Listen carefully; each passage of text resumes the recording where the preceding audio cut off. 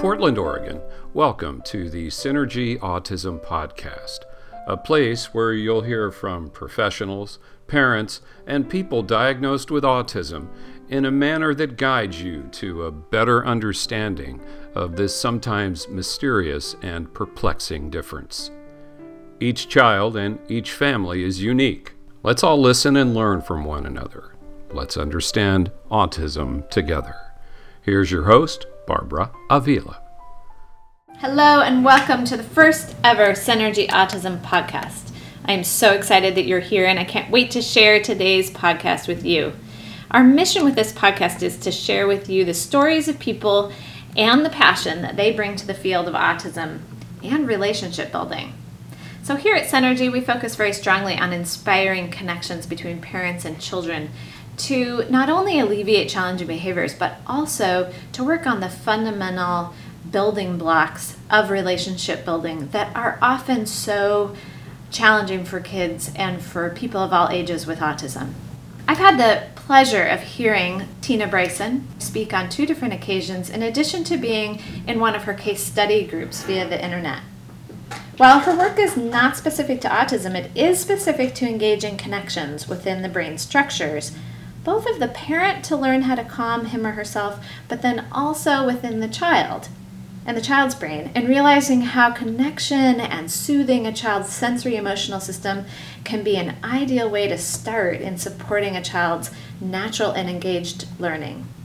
She and Dan Siegel have written a book together called No Drama Discipline. In this work, they talk about how discipline is really about teaching and skill building, not the traditional definition of discipline that we all think of when we hear that word. I had the great pleasure of interviewing Tina Bryson in August 2015 for the purpose of this Synergy Autism podcast. I invite you to join us as Tina talks about her new center that has opened up in the Los Angeles area, how connecting with your child is more about raising expectations than giving in at all, and how powerful you are in your child's social and emotional development. In the podcast, you'll also be hearing from Corinna Gilligan, who is a very good friend, colleague, and one of my clients. She currently lives in Vancouver, BC area with her family. However, she's lived all over the world. I have had the pleasure of serving her family and her wonderful son Ryan for many, many years. She has found Tina Bryson's work extremely helpful in our work together. Without further ado, I introduce you to Tina Bryson and Corinna Gilligan. My primary job besides mom is to write and speak. And then I've just launched, as you mentioned, the Center for Connection. It's a multi or trans-discipline practice where we will focus less on pathology and labels, and focus less on just behavior and more look at who the child is, what their behavior is telling us about, what skills they need to be built, and to really promote this whole child. And we've got psychotherapists, we've even got stuff for parents, like couples and adult classes and things like that. But we've got psychotherapy, educational therapy, occupational therapy, neuropsychological testing, and we're actually working on pediatrics and speech and language right now as well. So the idea behind it is very much in line with what your work is and what you're wanting to talk about, I think, is this idea that connected relationships change connections in the brain. And Absolutely. And that when we connect to each other as professionals or as parents, that can change our own brain connections and can change what we have capacity for changing in kids as well. And so that's kind of the exciting work. And that's sort of the umbrella that pulls all these little different hats together for me. What I often say in autism is that everything that you see in autism happens in typical development. It's just often a matter of extremes. And so when you're talking about connection, it's this extreme of having some challenges around that area of being able to connect because, and in my opinion, a lot of sensory stuff going on. So it's really exciting that your center is also including an occupational therapist, for example. You know, it's really amazing. I didn't, in all of my clinical training, I didn't learn anything about the sensory system, you know? And what was really interesting is as I was seeing kids who were coming to me and the parents were reporting, you know, anxiety issues or just bad behavior was sort of the global umbrella for being really reactive and dysregulated.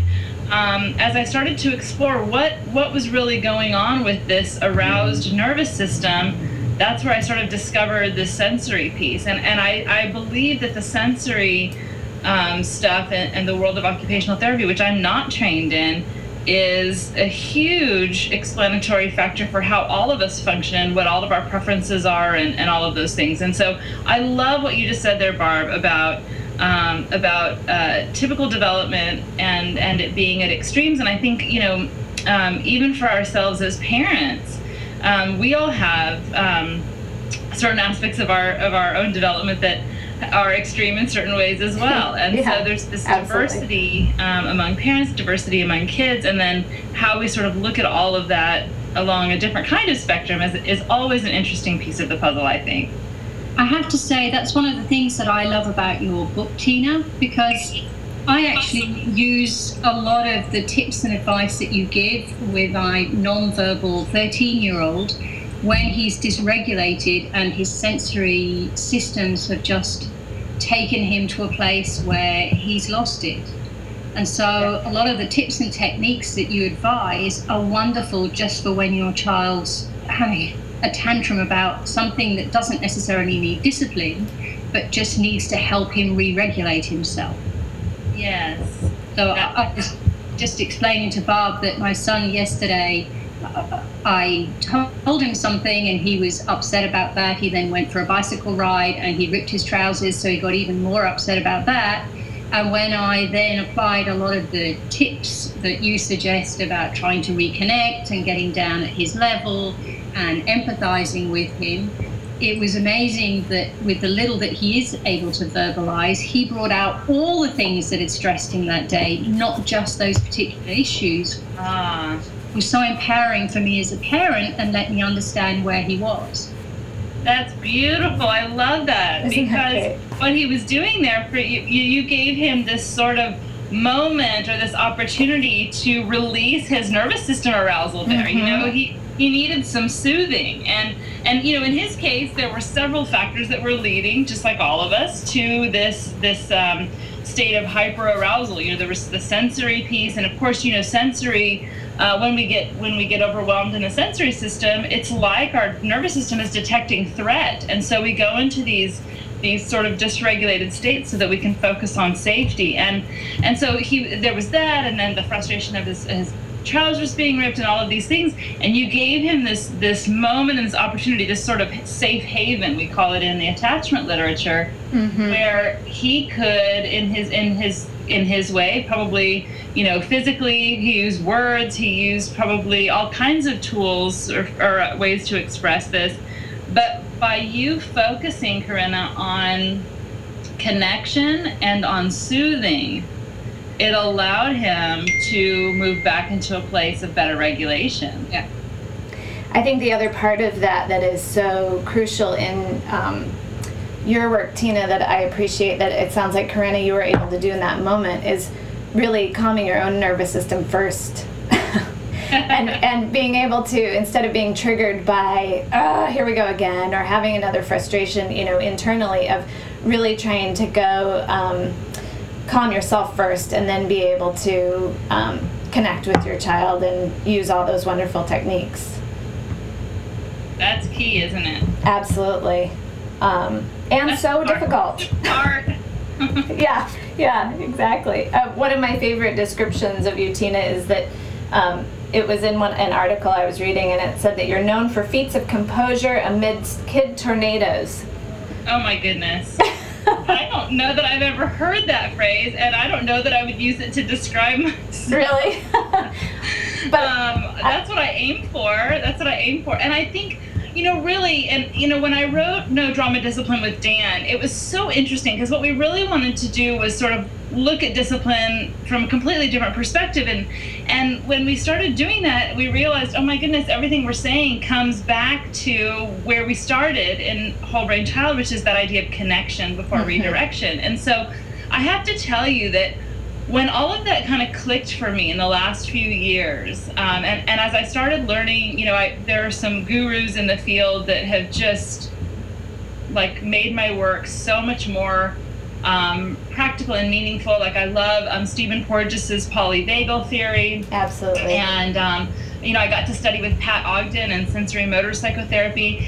And as I really started understanding the nervous system and about how when we go into these states of hyperarousal, we really turn off our social engagement circuitry, and we really turn off our learning circuitry and all of these different things. And so what really started shifting for me as a parent, and even in my work as I'm talking with other parents, is if I can just focus on, if it's a discipline moment, if it's a moment where my child's just sad and it's not what I would think of as a discipline moment, if there's conflict between us, if there's conflict between them and their siblings, whatever's going on, if I can keep soothing their nervous systems at the forefront of my mind, and of course that requires me to soothe my own, that changes the trajectory of what happens so much. It keeps both of us in such a better state of mind, and it makes our interactions productive. It makes the discipline actually happen. So I think, for children on the spectrum, that those states of dysregulation can come, not necessarily from something that you would expect. It can be something that, sort of like all children, something happens and you think that it's going to make them happy, and it has the opposite effect and these kinds of things. But I think that if we hold on to what Corinna was just talking about there, about soothing, that's what allows us to pave the way for deeper relationships with our children that feel rewarding to both of us, to pave the way for discipline, to pave the way for social engagement to start amplifying. And so I think that is, the bedrock of what we're talking about here. Absolutely. I would love for you to talk a little bit more about the word discipline. I mean, that really, when I picked up that book for the first time, of course my hackles went up a little bit going, discipline, all right, and I just... What's that? I said you saw the D word and you thought, oh no. Exactly. So if you'd be willing to kind of describe what you mean by discipline in this book. Yeah, so it was really interesting when Dan and I decided to write this book. We had several colleagues who asked us to not use the word discipline in the title, and Dan and I thought long and hard about that, because of course people's association with the word discipline is punishment, and in our culture we are actually pretty unintentional and pretty unthoughtful when it comes to discipline. Typically, the discipline process is whatever the parent's reaction or the first thing that comes to our mind in the moment, or we have sort of a handful of tricks and we pull them out just over and over and over. So what Dan and I decided to do was something kind of lofty. We decided we wanted to reclaim the original meaning of the word and start changing the cultural associations. And the original meaning of the word is about teaching. And I like to throw also in the phrase skill building. And so the whole framework of the book is that if the whole point of discipline is to teach and to build skills, we really need to start looking at what we are doing in the name of discipline, because most of what we often do in the name of discipline in a moment is actually counterproductive to learning and skill building. And so the whole framework actually turns most of what we do about discipline on its head. And I think, the bedrock of that is to go back to the idea that when our children are acting out, when their emotions are running high, when they're what I call in the red zone, so they go sort of outside of what their nervous system, outside of a balanced, brain and body, where they're reactive, and that when they go into those states, the behavior often is really bad and disrespectful, or even aggressive in those moments. Those are often the discipline moments, but yet when they're in that state, that's actually the least likely time for them to learn. And so the whole idea is to kind of say, okay, why is my child acting this way? What's going on for them? And bringing curiosity and peeling back those layers to not just look at the behavior, but to say, what's really happening here? And then to ask, what is the lesson or what is the skill that I can use this moment to build? Because this child's behavior is showing me that they don't have a good strategy for this kind of thing, or they don't have the skill in this moment to do it. And then what is the most effective way to do that? So that it brings some intentionality. But where I really try to emphasize is that when kids are acting out because they're really reactive, our number one job in the moment is to actually soothe them. So this is not about permissiveness, though. Let me be very clear about that. My kids would actually say I'm pretty strict and I have very high expectations. We know that children do best if they have high expectations and they're given strong limits and boundaries and all of these things, while also being attuned to and emotionally connected to. And so what I like to think about is, let's say the child is being really disrespectful and yelling at you. Our first instinct is to typically say, you can't talk to me that way. And the joke I like to make about that is that's kind of a funny thing to say, because they can talk to you that way. They just already did. And so that's kind of a funny thing to say. Yeah. But our first response is to kind of get reactive and to demand that we be treated better. But when the child doesn't typically talk to us that way, they're talking to us that way because their emotions have gotten the best of them. And so if I really want to do the skill building of teaching my child better emotional controls and to speak more respectfully even when their emotions run high, the first thing I have to do is to get those emotions soothed so that their learning circuitry can turn on. So I might in that moment say something like, I can see you're so angry and frustrated right now. What is it you need? Come here, come close to me. And to really bring on mama nurturing. And then when my child is calmed down, typically they will say, they know that they weren't supposed to do that they often feel bad about it. And that's when we can then say, let's talk about, the words you were using or those kinds of things. So you always address it, but the timing matters more than anything, because if our goal is to teach and to build skills, we have to find timing where they're open to that. One thing that I find interesting in autism is that sometimes students will have very rote phrases or automatic things that they say, or loops, I often call them loops that they get into, where those can be indications of them feeling dysregulated and needing that same sort of connection and moment of empathy before then moving on and being able to give them the words for kind of integrating those parts of their brain and the emotions that are actually going on and giving them words for those. Am I making sense? I love that you said that, because actually that makes perfect sense to me. I've never thought about it that way, Barb, but that behavior, this is really, the trick for parents and caregivers is to really be attuned, right? And to know our children and to pick up on these moments where we can give an attuned response. And that looping or that you're talking about is actually the way I would interpret that behavior, and please counter if you see it differently, is that's a self-soothing technique. Absolutely. Right? Like talking or making a counter noise or whatever. Self-soothing that may not necessarily be working all the way for them, though. Right. Yeah. Right. That's your prompt. That's a bid to connect. That's a prompt to. Actually, I don't know. I guess it would depend if it was a bid to connect, depending on how severe. But I think that's an indication for us to say, oh, they're attempting self-soothing. It's not really working. What else can I do to soothe that nervous system? So I think that's perfect. Yeah. I have to say, I have a particular situation with my son, which is very similar, but I find really difficult to deal with, in that, for example, if he's totally stressed out because there are too many people around and he just can't cope with them, he'll tell them, get out of here. And it's a phrase he's got from a movie, so he says it rather vehemently. And when you then work on the soothing, by the time that you've worked on reconnecting and getting him to calm down, it's actually very difficult to go back and revisit the situation to actually empower him to use a phrase that might be a little bit more appropriate when other people are around. Yeah, so one of the things I would experiment with, and I think it's always, whenever we're working with kids and with families, it's always an experiment, right? We have these ideas and suggestions, and sometimes they work, sometimes they don't. Is to not in the moment, but at other times to kind of embed a different replacement phrase, maybe through play, maybe through repetition, those kinds of things, to give a different automatic response in that moment. Yeah, I love the phrase that you and I think Dan uses, the decouple automaticity.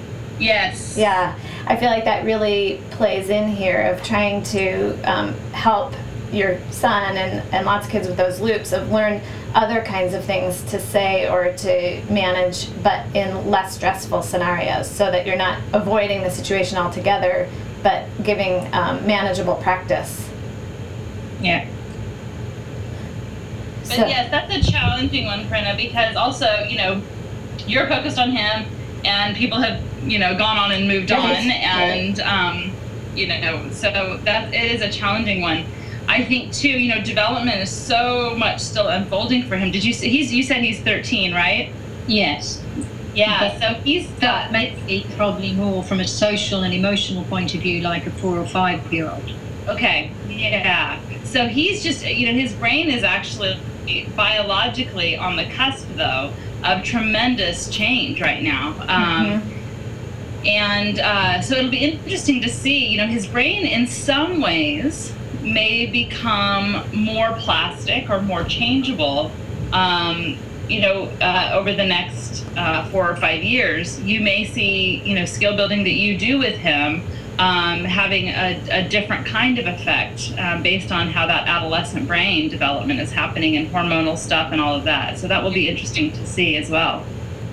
well, there's so much I love about your work, Tina, but one of the kind of key pieces that I like is the concept of moving away from tools and techniques and really thinking about altering your lens.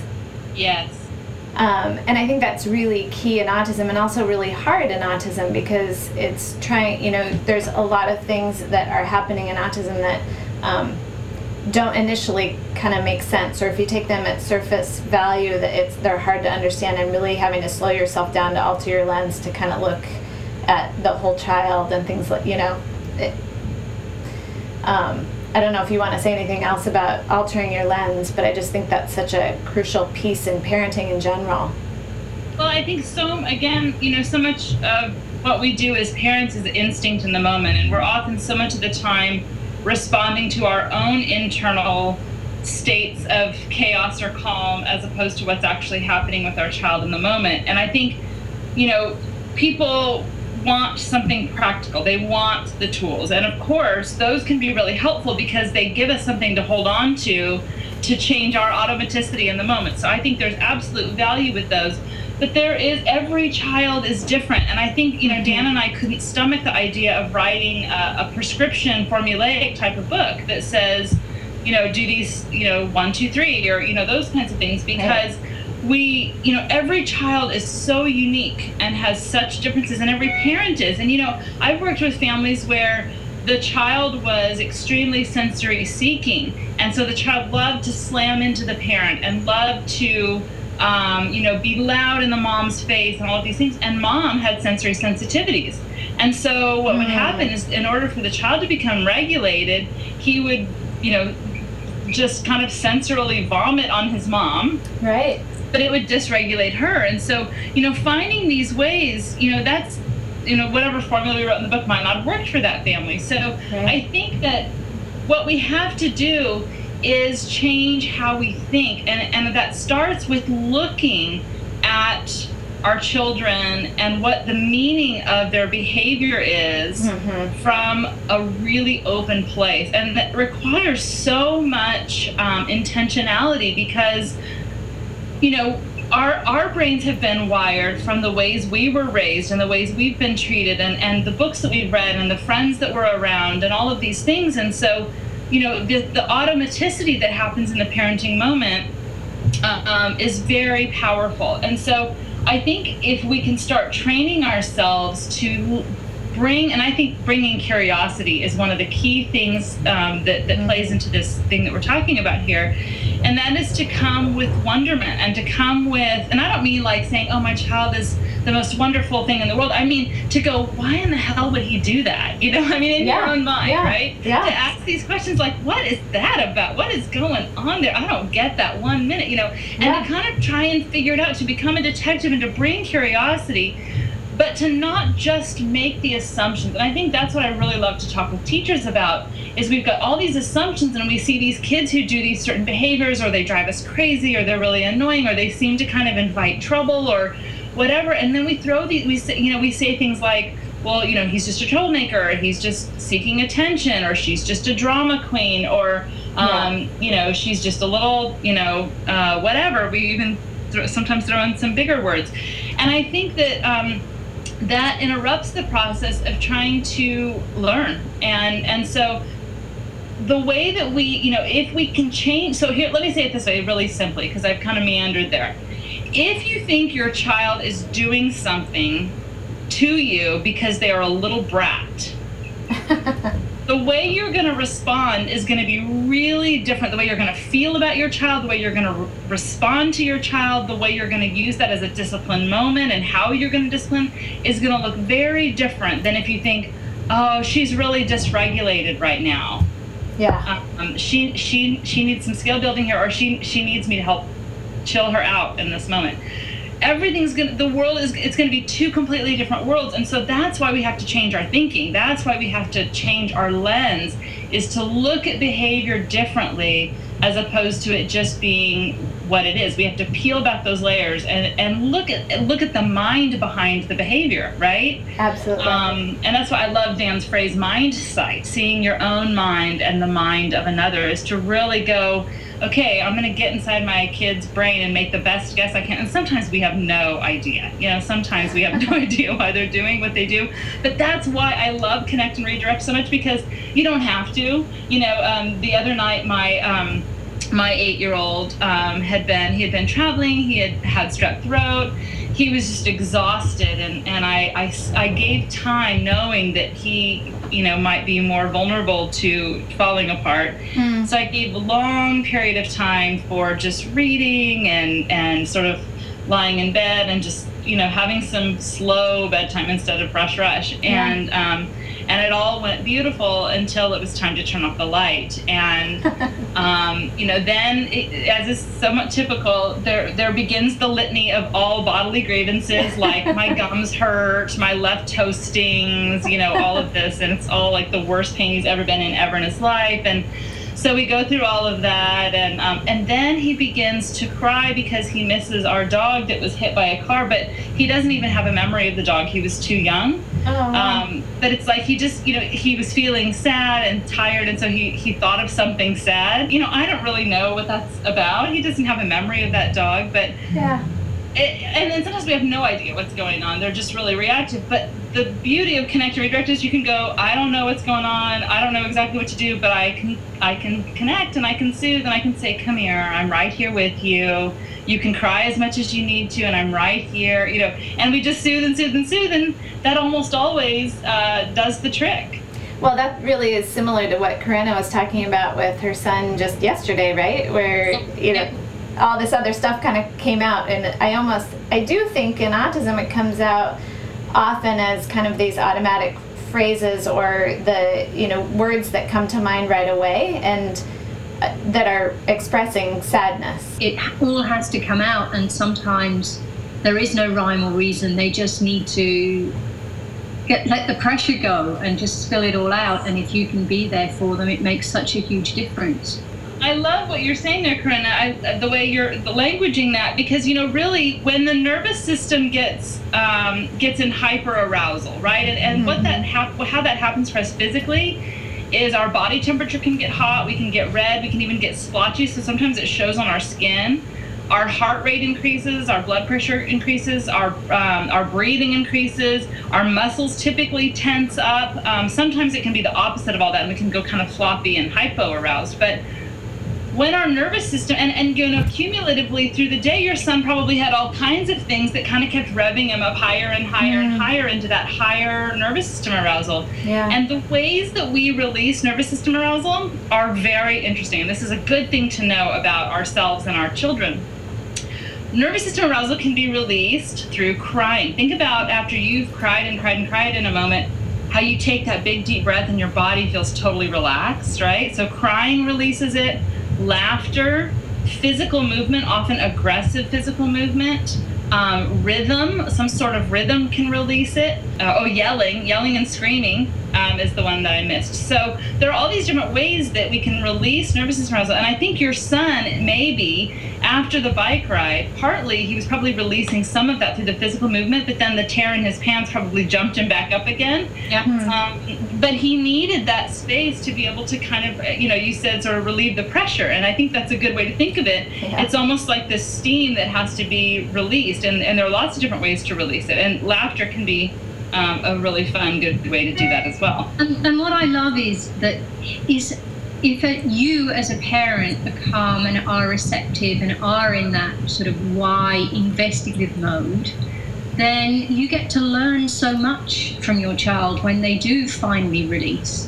Because, for example, for him, the thing that topped it all up was the fact that I'd offered him broccoli instead of carrot for lunch. But at the time, he just accepted it and said nothing.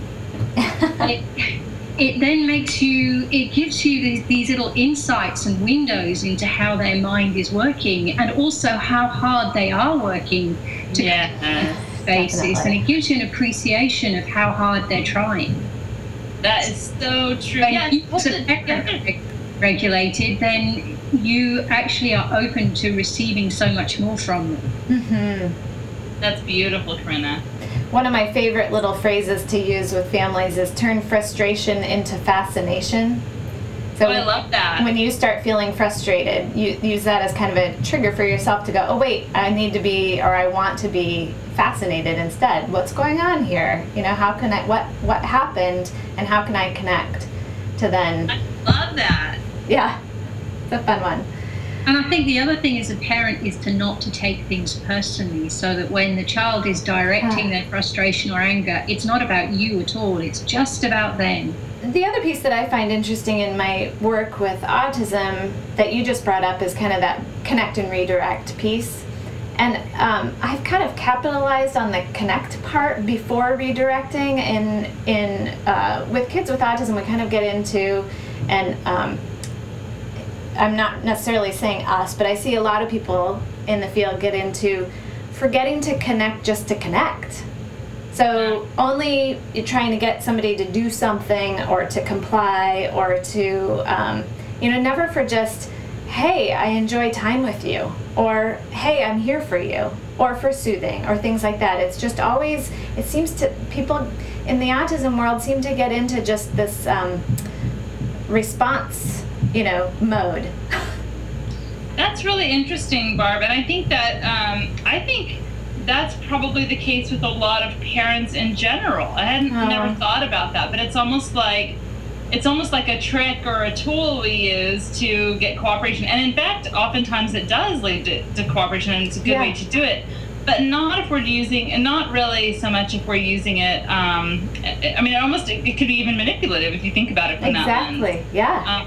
But you're right. I think the idea of investing in connection and relationship just for the sake of building relationship is huge for the progress we're going to make in terms of skills, but it also just in terms of what's meaningful and what feels right, and how our brains are wired to connect. And building trust so that when you do need to be there to soothe or to redirect, that trust is there, that you're a safe person and that you understand them. You get them a little bit better. Well, and I think you just hit on one of the most important words yet so far in this conversation, and that's that word safe. Because regardless of, when you talk about neurodiversity, there is one thing that for sure ties us all together, regardless of our capacities, and that is safety. The brain cares, number one, beyond everything else, about safety. Yeah. And so if there's anything that the brain or the nervous system detects as a threat to safety, all of our attention will go to making us safe. And so we have to start with safety. Mm-hmm. And I think the way we do that is through building trust, through building relationship. And so, that's just the bottom line of everything. So I'm glad you brought that up. Yeah. I love, kind of back to tools and techniques, which is kind of funny because I know that you are really working on staying away from those. But one of the tools that you've talked about before is really sitting lower than eye level and things that's a huge one that has been really successful for a lot of families. Would you be willing to talk about that? Yes. And let me just be clear, I'm not at all against tools and right. And obviously, in both books, there are, huge sections on what we do practically and using the tools. And, we even call in whole brain 12 strategies. Right, that's true. So I think the tools are really helpful because, like I said, they allow us to have something to do to kind of trump our automaticity, and then those things become automatic. This is a huge one, and it's probably the thing that most people come back to tell me has been the most impactful. Yeah. And it actually happened accidentally one time in a session I was doing with a family, and I had been studying with Pat Ogden at the time, and I was studying Stephen Porges and all of these things, and so I was very much on my mind was this idea of safety and hyperarousal, and how do we get to places of optimal nervous system arousal and all of these things. And so I was working with this couple, and the dad was telling me about his 5-year-old, and he was saying, they would get into these huge battles, and the dad would, and this kid, by the way, the parents had no idea because pediatricians don't screen and a lot of parents don't know, this kid had extreme sensory sensitivities that the occupational therapist was able to really help him with. But at the time, they thought his behavior was just that he was a brat and he needed to be disciplined more strictly. That was their lens, right? Mm-hmm. And they were interpreting things. I said, no, what you're telling me is a can't for him, not a won't. He's completely feels like being in these environments is threatening, and so that's why he's kicking and biting and all of these things. So anyway, we were starting there, and so then the dad was telling me that how he and his son would get into these arguments, and so he would, his son would say, I want the blue cup. And the dad would say, well, you can't have the blue cup, it's dirty. And then they would go back and forth and they would argue. And instead of soothing his distress, dad would amplify his son's distress and send his son into even more states of hyperarousal. And so I said, in my brain, I was thinking, how can we have the opposite effect? And I said, what I'd really like is for us to think about how can we communicate I said, what's happening when you're yelling at him and when you're having these fights with him is that you're communicating threat to your child's brain. And so your child has no other option than to do the fight, flight, freeze stuff. He can't learn in those moments. He can't calm himself down either. So I said, what can we do? How can we communicate no threat in the most basic way? And so I started thinking about mammals. And I thought about so I said to the dad, if you were to approach a dog that was in an agitated state, would you yell at the dog and get really physically aggressive and shake your finger at it? And he said, no. I'd put out the back of my hand and I'd crouch down and I would say something like, it's okay, come here. I said, right, so non-verbally you'd be communicating to that dog, no threat. And I said, why don't we try that with your son? And I said, honestly, when we think about dogs and when we think about mammals, the quickest way to communicate to your child's nervous system, no threat, is to actually get below his eye level. Not at eye level, but below his eye level, and put your body in a really relaxed posture. So the dad left and came back a couple weeks later, and he said, I thought that was really terrible advice, and I was never going to do it. I was not going to get in a submissive position underneath my child. He said, but my child was raging, and in a moment of desperation, I sat on the floor and leaned back on my arms. And because I also had told Dad that he was supposed to stop talking so much, because he would just talk and talk at his son, which would flood his nervous system, his sensory system even more. So I said, you can say, I can see you're really angry right now, so you can say something empathetic about the feelings, and then I want you to only say, I'm right here with you.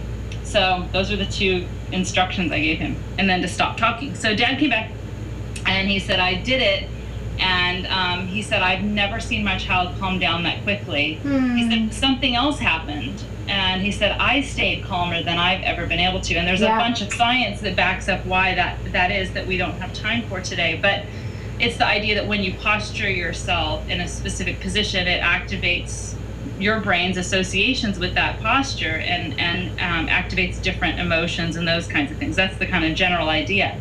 So it was really amazing. I started going, okay, well, let's start trying this. And I started having more and more families do it.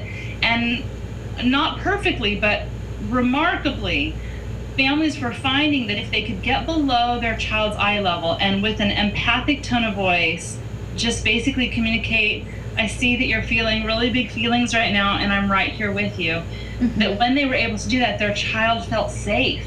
And so it turned off all that fight reactivity circuitry and allowed them to move back into a state of safety and regulation. And then that's when we address the behaviors and those kinds of things. So fantastic. I often will make that recommendation, especially for parents of teenagers, where, teenagers often have, as I'm sure you know, habits of, their parent is going to knock on the door and then want something, and then so it just is this automatic, the response. And so oftentimes just having the parent come in and sit down and say nothing and just be next to them for a moment and actually wait for the teen to kind of go, hey, what's up? Why are you here? So that it's kind of decoupling that automatic response and having it be about connection first. And I'm so thrilled with the responses I get from families just in using that just below eye level, or even just, and just the response in themselves of feeling calmer. What's beautiful about it is it's really not really verbal. It's nonverbal. Yeah. And so if it's a pre-verbal child, or it's a child who doesn't typically articulate feelings or have a strong emotional vocabulary, it's really powerful because it's mammalian. And by the way, it works on your significant others and your bosses and other people too. And because it communicates something completely powerful with just, that posturing. Yeah. Tina and I were just talking about just the importance of using your body language basically for soothing not only your son, but then also yourself in that moment. And I don't know how much of that you caught before. I've got most of it. Oh, good. Okay. So, maybe we should probably start thinking about, letting Tina go on with her day and maybe getting some sleep. Probably that's not possible, but we talked about it, safety, and that's what kind of brought us into talking about body language. But I know that is just one of a list of S's: the safe, secure, seen, and soothed. Yes. That I'd love to hear you talk a little bit about, but I also, one piece that really resonates in what I do with families is making sure that you had two things that you were talking about recently when I was listening to you: soothe the shit out of your kid and take care of yourself so you can. Yes. So I'm wondering if you could talk about those two things, if you'd be willing. Absolutely. So I'll start with the last one there. So I was at a professional conference that I go to every year. It's one I never miss for my own enrichment. It's the Lifespan Learning Institute Interpersonal Neurobiology Conference that goes on at UCLA in March every year. You might see me one year there. I want to go. Oh, it's just my brain candy. It's all the greats in the field are there, and so I was sitting with a group of my colleagues, and we were having lunch together, and we were sort of debriefing about the last speaker, and someone looked at me and she said, Tina, take everything you know about the brain, about development, about everything, and what one piece of advice would you give parents? And I thought for a moment, and I said I would tell them to soothe the shit out of their kids. Mm-hmm. And I said, but wait, I have to have a second thing. The second thing is to take care of ourselves so we have the capacity to do it. And I just know all the moments that I have not been a soothing, calm present, and I've amplified my children's distress instead of calming it and being that safe haven. Are moments where I was exhausted, I haven't had enough food, I haven't had enough time for myself, my emotions got the best of me. And if we don't have, just like we don't expect, a 5-year-old to, manage their emotions beautifully all the time because they don't yet have the capacity to do it. If we are not caring for ourselves and doing our own work, we don't have the capacity to parent the way we'd like to. And so that's sort of the thing that I boiled it down to. And of course, the reason I chose to soothe our children as the sort of primary thing is based on everything we've talked about how that's the key to discipline, and how That's the key to safety. But then there's this third piece, which is where you started this last part, which is the 4 S's that, and that's Dan Siegel's phrase, which I just love: the safe, secure, seen, and soothed. And that's based on the attachment literature. And let me just be really clear, I'm not talking about attachment parenting. I'm talking about, under the developmental psychology umbrella, an area of research that has about 60 or 70 years of research behind it called attachment. And attachment is something I encourage parents to really start learning about it, because it actually completely changed how I understood my own family. But the bottom line is that the best predictor for how well a child turns out when we measure everything, and this is based on Alan Strouf's work out of University of Minnesota, some longitudinal studies he did. And if you're listening to this and you're kind of a geek and you love research or you love psychology development, his book is called The Development of the Person, and it's really, really interesting. One of my favorites. It's a good one. Yeah. So what they found when they took all of these children and they measured them over time in lots of different situations and lots of different psychological constructs, what they found the best predictor for how well children turned out on every single thing they measured them on was that they had secure attachment with at least one person. And what is secure attachment? It is having repeated, predictable, not perfect, experiences where you feel safe and secure and seen and soothed. And of course, by seen, I don't just mean your physical presence, but your mind, your internal landscape. So if someone says, you look sad, and sees how you feel. So I think these 4 S's, safe, secure, seen, and soothed, that's sort of when we're talking about having a lens, right? And so if ever I don't know what to do as a mom, if ever I don't know what to do as a wife or as a daughter or as a best friend or a sister or as a clinician, where I'm looking at the kid and I'm going, what the hell do I do here with this kid? Oh, I never feel that way. I'm sure you've never felt that way. I go back to the 4 S's and I say, safe, secure, seen, and soothed. Do something that makes them feel one of those. And when I do that, I know that, because I've studied all of this, that when we have repeated, predictable experiences of feeling safe, secure, seen, and soothed, our middle prefrontal cortices get built better. And our middle prefrontal cortices allow us to feel empathy and make good decisions and be flexible and have morality and be able to tune into other people and make good decisions, and all of these sort of emotional intelligence and aspects of mental health. And so I just know that these 4 things, safe, secure, seen, and soothed, is what we are in our inborn instinct. So that's really what attachment comes down to. Let me take one step back, is that attachment is an inborn mammalian instinct. And it's really the idea that, particularly during times of stress or distress, we most want to be close to someone who will allow us to feel safe, secure, seen, and soothed. So the example I like to give is like if you're a chimp in the jungle and you get hurt or you hear a scary noise and you feel afraid or in pain, the first thing you're going to do is run to your attachment figure or someone who will help you be safe, and it will allow you to have a better chance of living. So it's a very primal instinct that we have.